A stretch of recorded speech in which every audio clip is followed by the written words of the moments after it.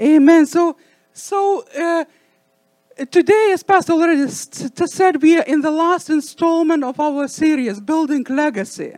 This whole month we'll be talking about leaving the legacy. The whole purpose is to make us think what legacy we want to leave behind. What do we want to be remembered by? And Pastor, in the first 3 parts, he already talked about leaving the legacy of integrity, a legacy of forgiveness, legacy of love. And today we'll be talking about leaving the legacy of godliness. And this whole subject is pretty, can sound intimidating and scary, and there's a lot of misunderstandings related to it, and it's, you barely ever, I don't know when was the last time I heard a sermon on godliness in today's modern church. It's a somewhat forgotten virtue that is being avoided and kind of shoved under the carpet. But we are going to resurrect it, if you will, and discuss what it is and what it's not, and how to attain it. So building legacy, first of all, we have to realize that all legacy, like nothing in this world, doesn't happen by accident. No building has ever just popped out of the ground. It needed to be built. It needed to be built. There was a builder behind every building that had a very specific vision, very specific blueprints for that building that he followed while he built until that building was completed. We all understand that, right? It's simple, logical. But the same principle we need to apply to our legacy. We have to realize that either we understand it or not, either we work at it or not, we all will be leaving some sort of legacy. What sort is up to us to decide. Well, we still have time. So we need to think about those things and build we have vision and blueprints for what legacy we want to leave, and work at it. While we consciously build it until it's complete, until we see the product that we are trying to reach. Amen. So it's kind of that's the whole purpose of this series, to make us think about what legacy we want to leave, and not just make it as a wish, but make it as a vision, as a plan, and start working at it on consistent daily basis throughout our whole lifetime. Amen. So that's the whole purpose of this legacy series. But I don't know about you, but the whole term is kind of scary and intimidating, at least to me. I don't know about you.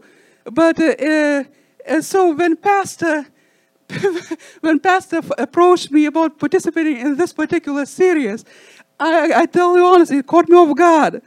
Because I don't know about you, but I personally don't really ever thought of my life in those big terms as leaving legacy. Like most people today, I get caught up in day-to-day affairs and activities and fail to look at my life, at the bigger picture of my life. To look at my life in the light of eternity, if you will. But we all need to do that. So, and as soon as I started thinking on the subject, it didn't take long. Immediately, as soon as I took some time to think on the subject, I was immediately reminded of my grandfather. On my dad's side, my dad's father, and he lived to, I believe, until 99 years of age. But he died while I was still very little. So unfortunately, I didn't get to know much of him as a person. But one thing, I cannot tell you much about him, but one thing that got strongly ingrained in my memory. He lived He lived alone in the small farm that he owned in the countryside. And every time, or most of the time, to be accurate, most of the time when my parents and I went to visit him, we would find him in his prayer nook, on his knees, praying. Sometimes, or occasionally, we would find him doing other things, working his property, tending to his orchard garden or whatever. But more often than not, we would find him in prayer. And that made a deep impression in my memory even as a little girl, long before I came to know Christ personally. So I don't know much, I cannot tell you much of anything else about my grandfather, but I can tell you with great assurance that he was a godly man. And as far as I'm concerned, that's the highest compliment you can tell to the Christian man or woman. He was a godly person. So when I was thinking about that, I realized that's the legacy I want to leave. The legacy of godliness. I really don't care if people will remember anything else about me, but as long as I guess Diva was a godly woman, my mission is accomplished. My legacy, that's the legacy I want. Amen. So that's why I want to talk on this subject. And honestly, I don't claim I'm no expert on godliness, by no means. I'm not claiming to be one. I'm still growing, like all of us. So I'm no expert. I don't claim to know everything on the subject. So, but I just want to invite you to come along on a journey with me as we study the subject together. Okay? Can we do that? Are you with me? Amen? Excellent. All right. And we may. This subject is very broad and very deep, and we probably were going just to scrape a surface today. But I hope that by the end of this message, you'll be inspired. You'll get a little bit clear understanding of what godliness is, what it is not, and be motivated and inspired to research and study it on your own and to pursue it in your daily walk with Christ. Amen. So let's get started. All right. So first of all, I like to look at the definition of what godliness is, and as I mentioned, I did some research and looked at various definitions, and the interesting thing was to notice how the definition changed over time. Unfortunately, if you look at the modern day definitions, they lost the biblical meaning of godliness that we see expressed in the Bible. That's why I like to go back to Webster's dictionary that was written in sometime in 1800s. And it actually expresses the heart of the Bible, what Bible teaches us about godliness. So let's read what Webster, who was a Christian godly man himself, how he defines godliness. And don't worry, I just want to point out, don't worry if you don't get something at first, or you don't get one definition. I'll be using multiple definitions throughout the message. So one way or the other, we all will get understanding. Okay? So Webster's dictionary defines godliness as a careful observance of the laws of God and performance of religious duties, proceeding from love and reverence for the divine character and commands. Now I know it's quite a lot of words, but they're all very important and have deep meaning. They're there for a reason. So I'm going to read it one more time. Godliness is a careful observance of the laws of God and performance of religious duties, proceeding from love and reverence for the divine character and commands. So we have to pay attention that there's twofold the godliness has two aspects to it. And they both have to go hand in hand to be true godliness. Unfortunately, we tend to focus on the careful observance of the laws and religious duties, fulfilling our religious duties. Most of us are good at that, busy working, doing stuff, So, but we forget that whatever we do has to flow out, has to proceed out of, has to be motivated by our love and devotion for God, our reverential fear for God, and respect for His law, for His word. That part has to come first before our works kick in, and it can count to any good at all, or be acceptable in God's sight, if you will. So those two have to go hand in hand. But unfortunately, we tend to think that our works, our religious, or things that we do, our ministry, our ministry is all that matters. That may shock some, but coming to church, going to church on a regular basis doesn't make you godly. It may come as a shock, but reading the Bible on a daily basis and having your quiet time with God doesn't necessarily make you godly. Those are all good Christian disciplines, and don't get me twisted now. Please continue doing them. So those are all good things, but they are not a goal in themselves. They are just tools given by God to lead us to godliness. Amen? But we tend to look at them as those things as goals in themselves.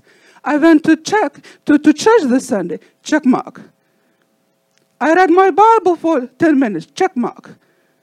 I had my quiet time with God, triple check mark. I prayed for my sick co-worker for 5 minutes, bonus brownie points. We like our check marks, right? Don't we? But and we think, I'm good. I got all these check marks. I'm good. I must be pleasing and acceptable in God's sight. Really? Are you serious? Think again. And don't blame me, okay? Don't blame me. Let's go and see what the Bible says about it, okay? Let's because the Bible is our ultimate authority, in particular here at Foundation Church, amen? We preach the truth without compromise. We won't sugarcoat for you. We'll tell you as it is, amen? So let's read Isaiah 64:6. Isaiah 64:6. And Isaiah says, all of us have become like one who is unclean, and all our righteous acts are like filthy rags. All of our righteous acts or works are like filthy rags. But again, don't get it twisted, okay? There is nothing wrong with works. We need works. We need righteous acts. But the point I'm trying to drive home, that by themselves, works are not enough. There has to be something more to make them godly, to make us godly than our works. Amen? So that's the point I'm trying to drive home, because we're all good at works. Most of us are good at works. We're busy in the Lord's work, and we're doing good at that part. But we're missing something. So what makes the subject even more complicated and confusing for us is the fact that certain things can look godly. People can look godly, but not be godly. That's what can be tricky and deceiving or complicated, but we need to know the difference between true godliness and the fake godliness, or what the Bible calls the form of godliness. So let's read 2 Timothy 3:5, where Paul warns the young pastor Timothy that in the last days many will be having a form of godliness, but denying its power. And he says, from such people turn away, flee. Don't even associate. Don't hang out with them. But you can have the form of godliness. You can look godly, and most Christians, if you've been in church for any period of time, in particular, have been in church for a long time. Over time, we all learn how to have that form of godliness, how to fit in. We know how to act in this church. We know how to act and what to wear and what not to wear in that church. We all know how to fit in, how to look godly, how to look presentable to people, and acceptable to people. But that is fake godliness. Unfortunately, and that's so sad to me, that new believers, when they come to Christ, when they get saved, instead of being discipled and taught how to grow in true godliness, what's the process, and how to reach out and grow into true godliness, they are just being left to fend for themselves. So what's the baby Christians gonna do? They are going to learn the ways, how to fit in, how to look, how to be accepted, how to look like a more mature Christian. But again, that's just the form of godliness. I don't know about you, but I'm tired of pretending. I'm good, like everybody else. We know how to put our Sunday face on, right? We know how to put our Sunday best. We know how to put our Sunday face on. If you smile, God bless you, how are you doing? I'm blessed and highly favored. We know the Christianese, right?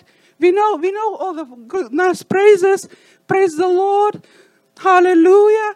It's all those are good, but we are trying to reach out for something more than that, than going through the motions. That is just coming to event or even church and leaving the same. I don't know about you, but that doesn't satisfy me anymore. Amen. Godliness is not an event that you can come in, sit, and leave unchanged. There's more to it, and that's what we are talking about today.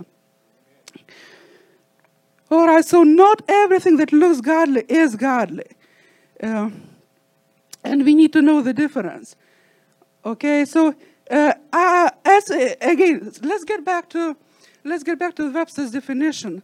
And I want to I'll keep reminding throughout the sermon the twofold meaning of godliness.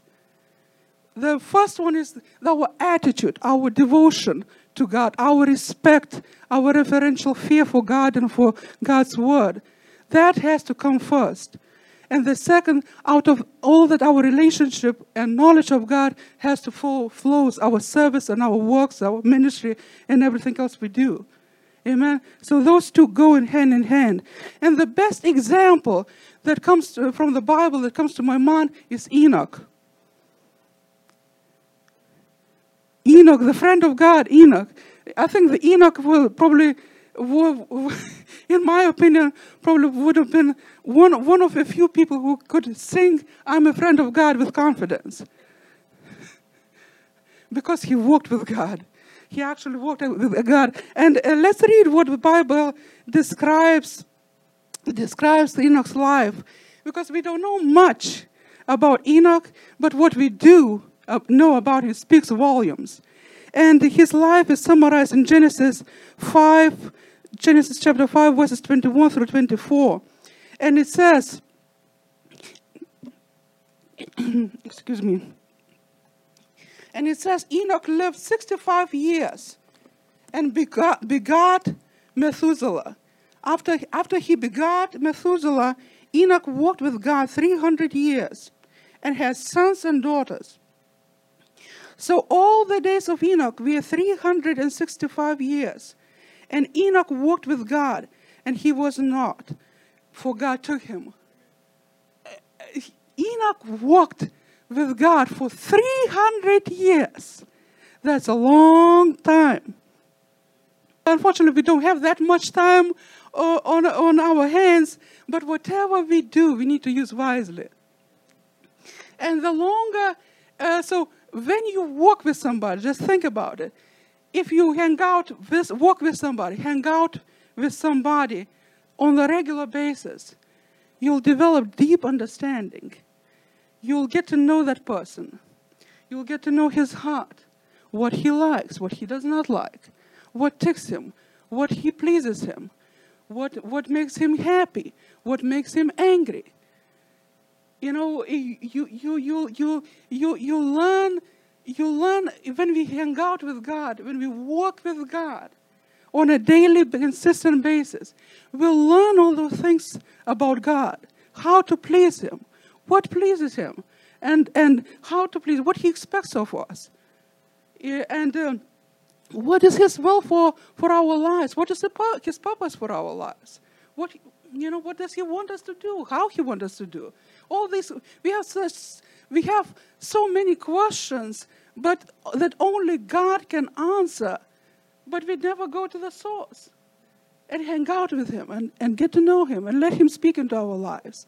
So that has to come first. That building, working with God, building relationship with God has to come first. Because the longer we walk with God, we get to know not only his love. Because again, in this modern church times, we speak a lot and know a lot about God's love. But we forget about the fear of God. That's another forgotten virtue. You know, in the Western church, we really lack, if we have at all, any of fear of God. Yes, we don't have to be afraid of his wrath anymore because of the sacrifice of Jesus Christ. But still, God is the same. He's the supreme being. He's the creator of the whole universe. He's the Lord of lords, the King of kings, the awesome, glorious, holy, majestic God of the universe. And he deserves respect. He respects our respect and our fear, the reverential fear. Not fear of punishment, but reverential fear. Yeah. So he is highly to be praised and highly to be revered. Amen? So we need to bring that back. And that only can happen only as we hang out with him, as we walk with him, as we get to know him. That's the part of the relationship, building a relationship, which doesn't happen overnight. It takes time, and we need to invest that time on a consistent basis throughout our lifetime. As we are talking about building our legacy, that's a part of that process. Amen. All right. So getting back. I want to point out that our obedience to God's word is directly related to our relationship with God in the Bible. So because Jesus several times, at least several times, and not more, points out to us. Jesus says in John 14:15, "If you love me, keep my commandments. If you don't say that you love me." And again in Luke 6:46, "So why do you call me Lord, Lord, and not do the things which I say?" That's again a part of that form of godliness. When we just worship him with the lips of our mouth, but do not have our heart in it. You know? There is no power, no substance. It's just nice words, nice sound, like symbols, which don't, so it's just, again, please hear my heart, okay? I'm preaching this, first of all, for myself. So there's no condemnation, no judgment. I'm trying to encourage myself first and foremost to godliness, and use brothers and sisters to come along, and so that we all would repent of things that we are doing wrong and grow into true godliness. Amen. So I know this is a tough word, but it's for our good. It's for our healing. It's for our deliverance. It's for our growth. So if we accept it and if we apply this word, all will be better off. Amen. Amen. So to respect God, or to fear Him, or to have that reverential fear for God, to respect God means to respect His word and obey His word. If we don't do that, we cannot say that we love God nor that we fear God, because we don't. Either He is Lord or He is not. And Lord, again, another lost meaning in our democratic society. We don't understand what Lord means. The Lord means a master. What master says, it goes. There's no argument, no discussion about it. If master commands and the servant does, as simple as that. We, for some reason, take God's commandments as if they are suggestions, as if they are optional, as if that's something we can do if we like it, as if it's something that we can do if it's convenient for us, if we have time for it, and so on and so forth. But that's not the biblical meaning of it. Commandment is commandment. And we need to obey God's commandment because He is God and we are not. Amen. So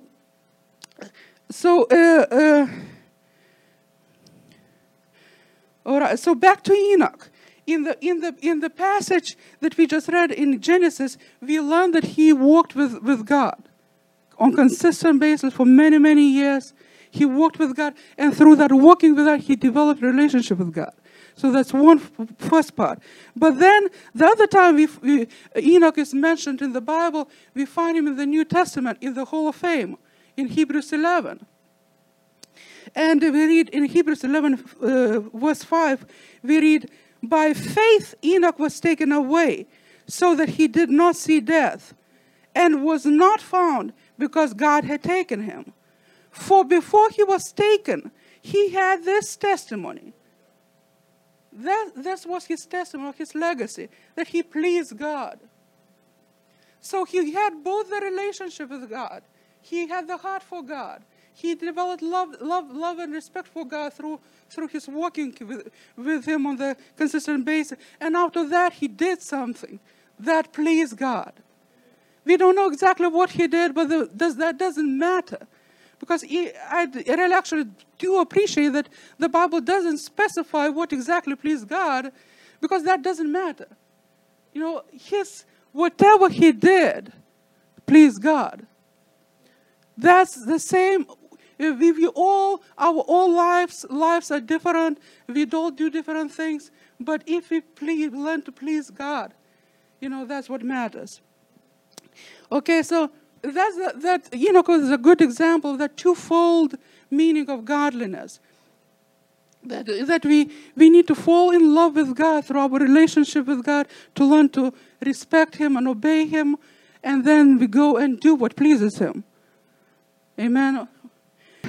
So that was one of the definitions I came across that I think expresses the biblical meaning of godliness.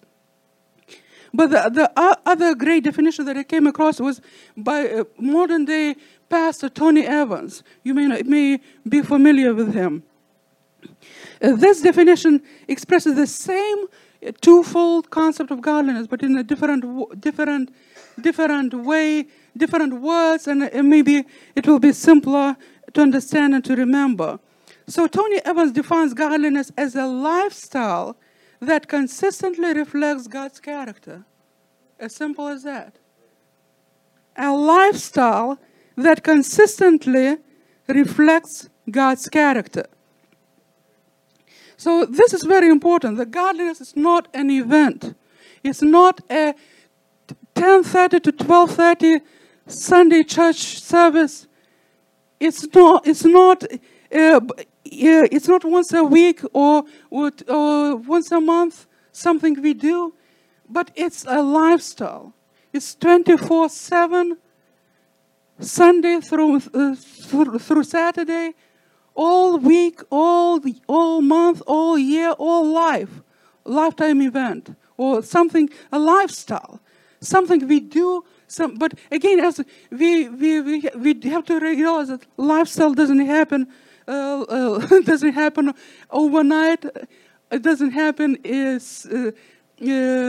easily. It is developed. It is built. Habits are being put in place over time. So it takes some work to do it, and we are gonna discuss here in a second.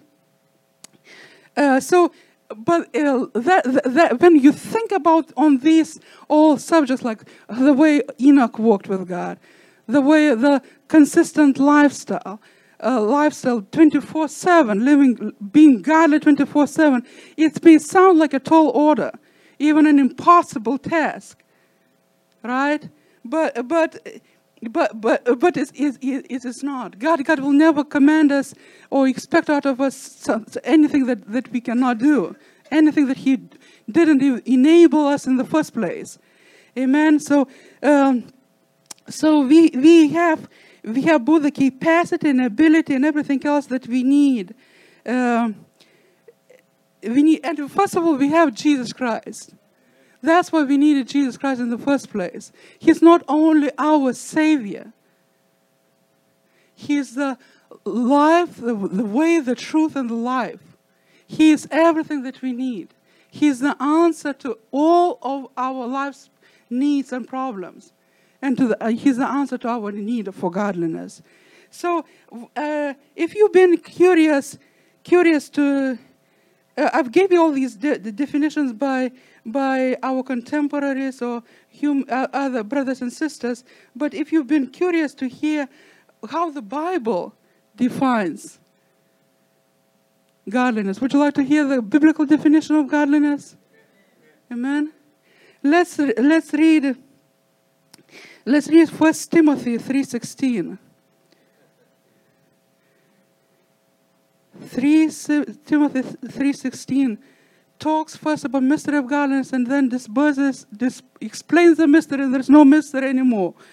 It says, and without controversy, great is the mystery of godliness.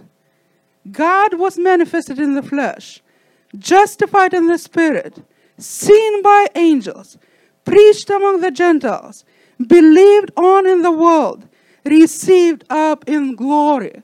And all that speaking about Jesus Christ. So if you want to know what godliness is, we don't need to look any further than Jesus Christ. He is godliness. He is our example to follow.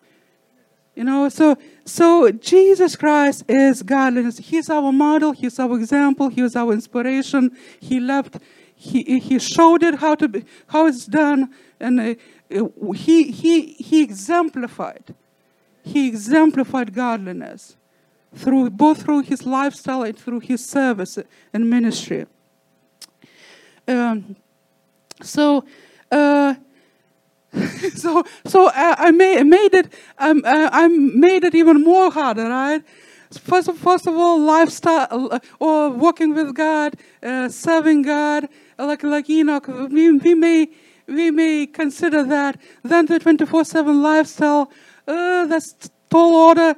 But now, be like Christ. Be exactly like Christ. That goes above our head, right? But what comforts me to know that that's our purpose. God predestined us for that. Godliness is our destiny. That's deep, and we need to grasp that truth. Let's read one of the most favorite and well-known passages in Romans 8, verses 28 through 29. And I think Pastor already somewhat mentioned this verse in the beginning of the service. Romans 8, 28 through 29 reads, "And we know that all things work together for good, for those who love God, to those who are the called according to His purpose." And all Christians, I'm probably will say with confidence, all, not majority of Christians know this verse. They've memorized it, love to quote this verse, but we usually stop right there. All things work together for good. We love that. But why do they work? Why God makes all those things work for good? It says, according to His purpose. Because we are called according to His purpose. What purpose it is? Aren't you curious to know what is God's purpose? And why, what He's doing while working all those things out in our lives? What He's trying to achieve? I'm interested to know. So let's continue reading instead of stopping right there. So verse 29 says, explains what that purpose is. For whom He foreknew, He also predestined to be conformed. Conform you to become identical, to become just like, to be conformed to the image of His Son, that He might be that firstborn among many brethren. So that if you ever wondered I hear a lot of times people asking, what's my purpose? What's God's purpose for my life? Here it is. Underline, memorize, know it. That's your ultimate purpose. To be conformed, to become just like Christ. Everything God does in our lives, that's what He's trying to pull out of us. That's what He's trying to transform us into. To make us just like Christ. Amen? So that's God's purpose, and that's our destinies. Again, just remember, God predestined us before any of us were born. Before the creation of the world. God put this destiny into us. He decided, God Almighty decided that Jean will become just like Christ. He has decided that Abigail will become just like Christ. That's each of our destiny. And that comforts me, because I know if God predestined me for godliness, He is going to fulfill it. He is going to make it happen. He enabled, He provided, He equipped me, He made it possible. Because let's read, because God never expects out of us anything that that would be wise, that would be a loving Father, to expect out of a child something that He knows the child is not capable of doing. That doesn't make any sense. So God, our God is wise, good Father. Yeah, so He definitely wouldn't do that to us. So let's read what Peter says in 2 Peter chapter 1, verses 2 through 4.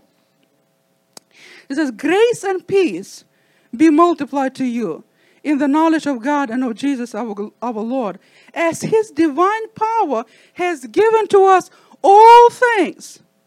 Not just some things, not one or two things, but He has given all things that pertain to life and godliness. He has given us everything that we need to attain godliness. Through the knowledge of Him who called us by glory and virtue, by which have been given to us exceedingly great and precious promises, that through these you may be partakers of the divine nature, having escaped the corruption that is in the world through lust.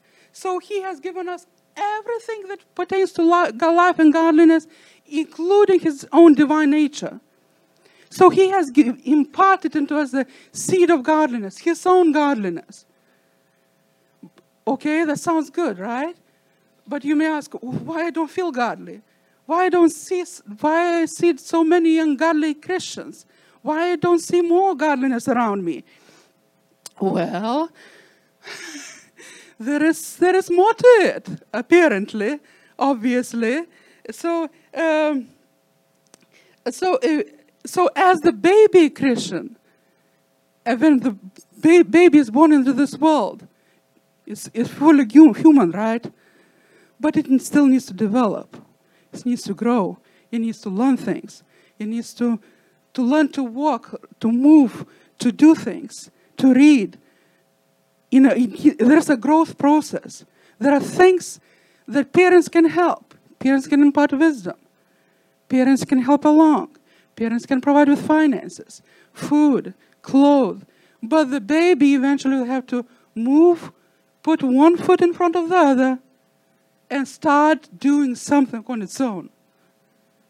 If you are a wise parent, no matter how much you love your child, you will not do everything for your child. You understand that otherwise they will never grow. So God is our wise parent. He did his part. He said, I provide, I saved you, I sacrificed my own son for you. I imparted my divine nature into you. I gave you everything that pertains to life and godliness. I gave you the instruction manual, the Bible, the GPS for life. I gave you the best coach that the universe has in the form of the Holy Spirit. I send you the Holy Spirit to live with you, to help you, to encourage you, to lead you into all the truth, to reveal things for you that you don't know. But there is a part we need to play. There is a part, but now it's up to us as God's children to take the thing that we know, to take the thing that God has equipped us with, and put our one foot in front of the other and put it into practice. So we know a lot of things. We all know a lot of things. But, and I know a lot of things. But also, honestly, I know that I don't do all the things that I know to do, unfortunately. I'm just being honest, So, but it shouldn't be so. So if we want to grow in godliness, there is our part to play. So you may ask, how does it practically look? And I'm trying to land the plane. I'm not sure. I don't have the clock, so I don't know how much time I have. Okay. So how does it practically look? How do we practically attain godliness? What do we need to do, how does it all work? How do we become godly? So that brings us back to our foundational text. So we learned what God did. We learned what God did all he was going to do. And he left the ball in our court. So now let's see, what is our part to play? What do we need to do to become godly? So let's get back to our foundational scripture in 1 Timothy. And I'll read only the verses chapter 4, verses 7 through 9. It says, "But reject profane and old wives' fables, and exercise yourself toward godliness. For bodily exercise profits a little, but godliness is profitable for all things, having promise of the life that now is and of that which is to come." So that's our answer. Exercise. I don't know about you. I don't like to exercise. But I know I need to exercise. So again, that comes to those things of knowing. We know a lot of things, but doing is another story, right? But without no theory, theorists usually, no matter how correct, how true, how accurate theory is, it usually doesn't do any good unless it's put into practice, right? So we understand that in the natural, in the natural, we understand how things work in the natural, right? Nobody in their right mind would expect to wake up one day, look in the mirror, oh, Mrs. Olympia or Mr. Olympia, bodybuilder, out of nowhere, manifested. Miracle. Nobody in the right mind would expect that, right? It's called bodybuilding for a reason. It doesn't happen overnight. It takes strenuous, hard work, exercising all the muscles, building them, lifting weights, doing whatever else, exercises, diet, nutrition, vitamins, a lot of things, perseverance, discipline, a lot of time, a lot of effort. It takes a lot of things. It doesn't happen without us lifting a finger, right? It's logical. We all understand it. That's how it works in the physical. But for whatever silly reason, I don't know why, when it comes to spiritual things, we for some reason think that it's going to happen miraculously.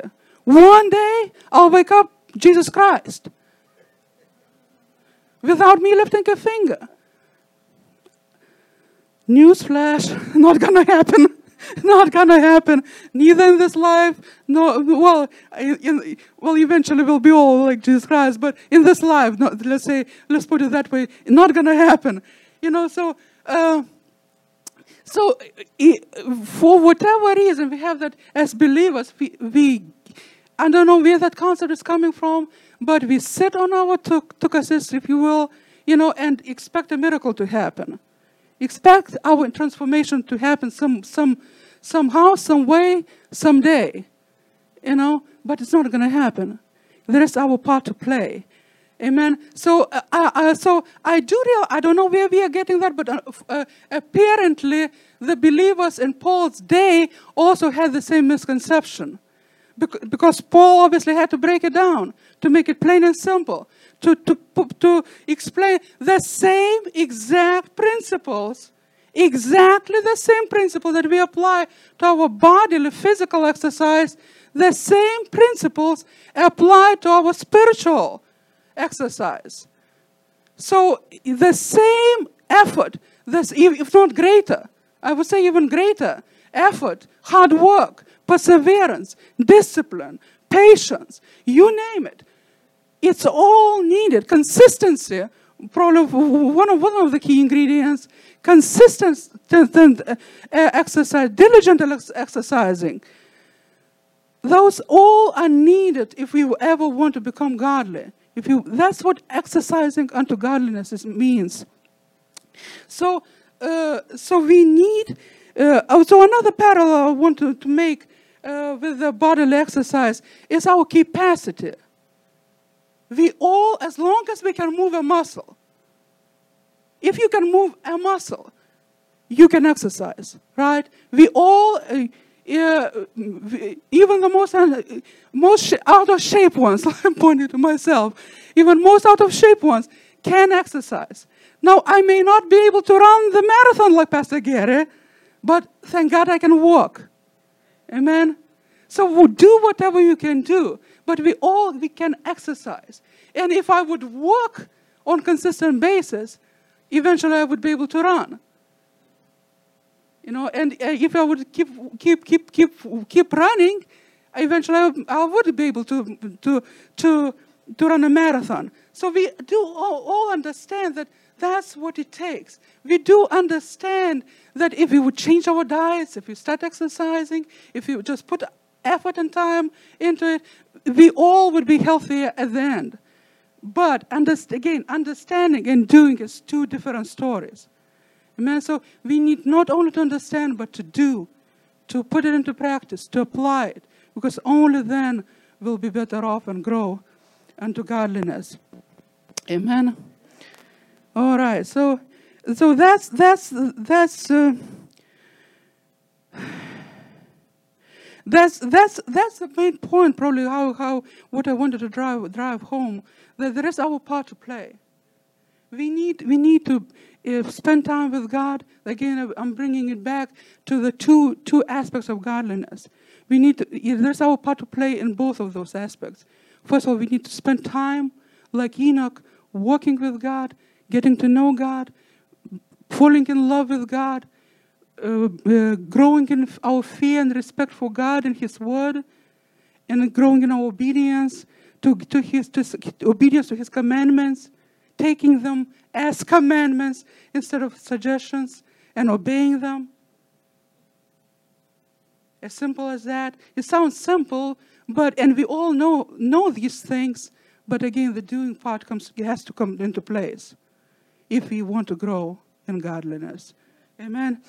So in summary, we all have been imparted divine nature. We have God's ability. We have everything we need to grow in godliness, but it's now up to us to exercise. We have the seed of godliness. God has put us, equipped us, dressed us in the gear. He gave us the top gear. All top spiritual athletic gear that you can think of. Amen. So He put us on the track of success. He gave us everything we need to succeed.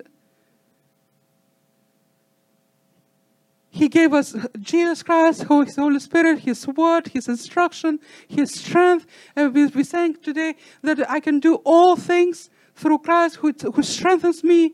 So if we just put an effort into it, and keep on walking consistently on the daily basis, not just Sunday after Sunday, 10:30 to 12:30, but you can make an effort to develop a lifestyle where godliness not just something we do, but something we are. To the point when if we keep exercising, it will become who we are. But godliness will become effortless because that's what will be. That will be our nature. Like godliness is God's nature. Amen. But again, that doesn't happen overnight. It takes practice and exercising and instilling those spiritual disciplines and habits and developing the lifestyle of godliness. Amen. So I'll conclude with this. Encouragement that Paul encourages Timothy, says, but you, man of God, flee these things and pursue righteousness, godliness, faith, love, patience. So these things, it again is action word. We need to pursue the things of God, to hunger for them, to seek them, to strive for them. That's what pursue means, to chase after that. First of all, to chase after God and after God Himself. And to hunger for Him. And if we do those things that it's our part to do, we'll see godliness manifested in our lives. And at the end of our lives, we will leave the legacy of godliness. Amen. All right, so if you receive this word, please give God a hand of praise. Amen.